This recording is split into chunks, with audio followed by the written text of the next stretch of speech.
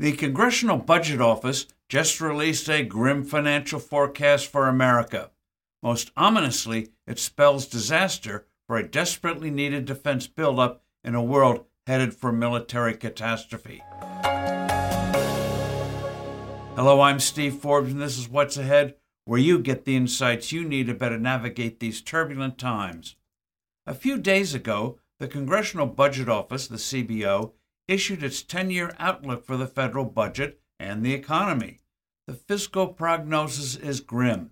Spending is spiraling, staying at levels far higher than the 50-year post-World War II average of around 20% of GDP. The national debt will balloon to obscene peacetime levels. Interest payments will surge. What really makes the CBO outlook a deadly source of worry is that it has no provision for big increases in defense spending.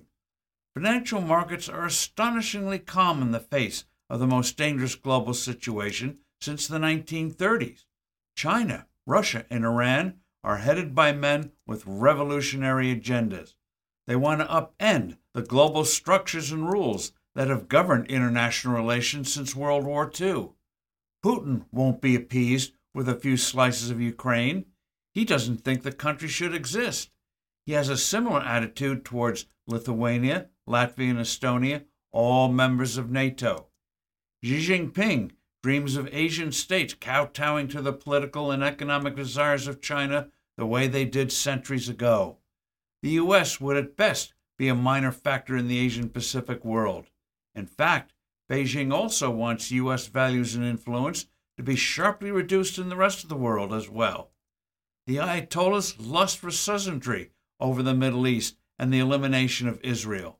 Yet the Biden administration refuses to face up to this new, dangerous world.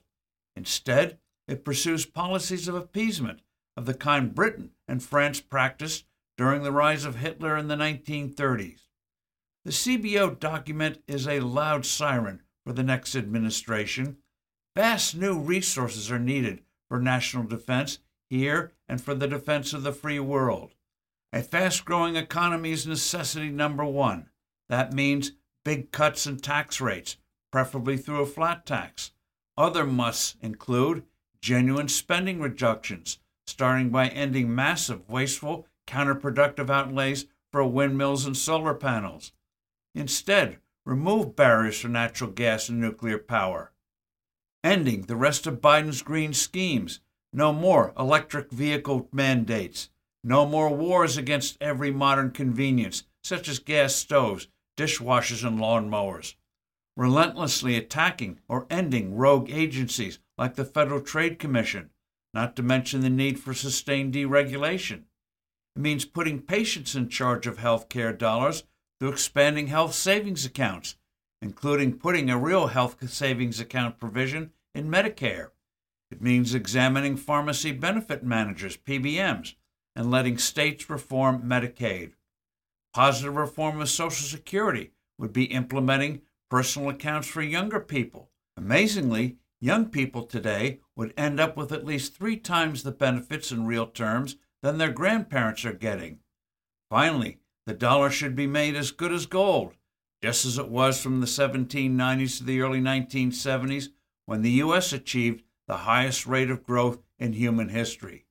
All of this would mean more resources for a military necessary in a world increasingly dangerous.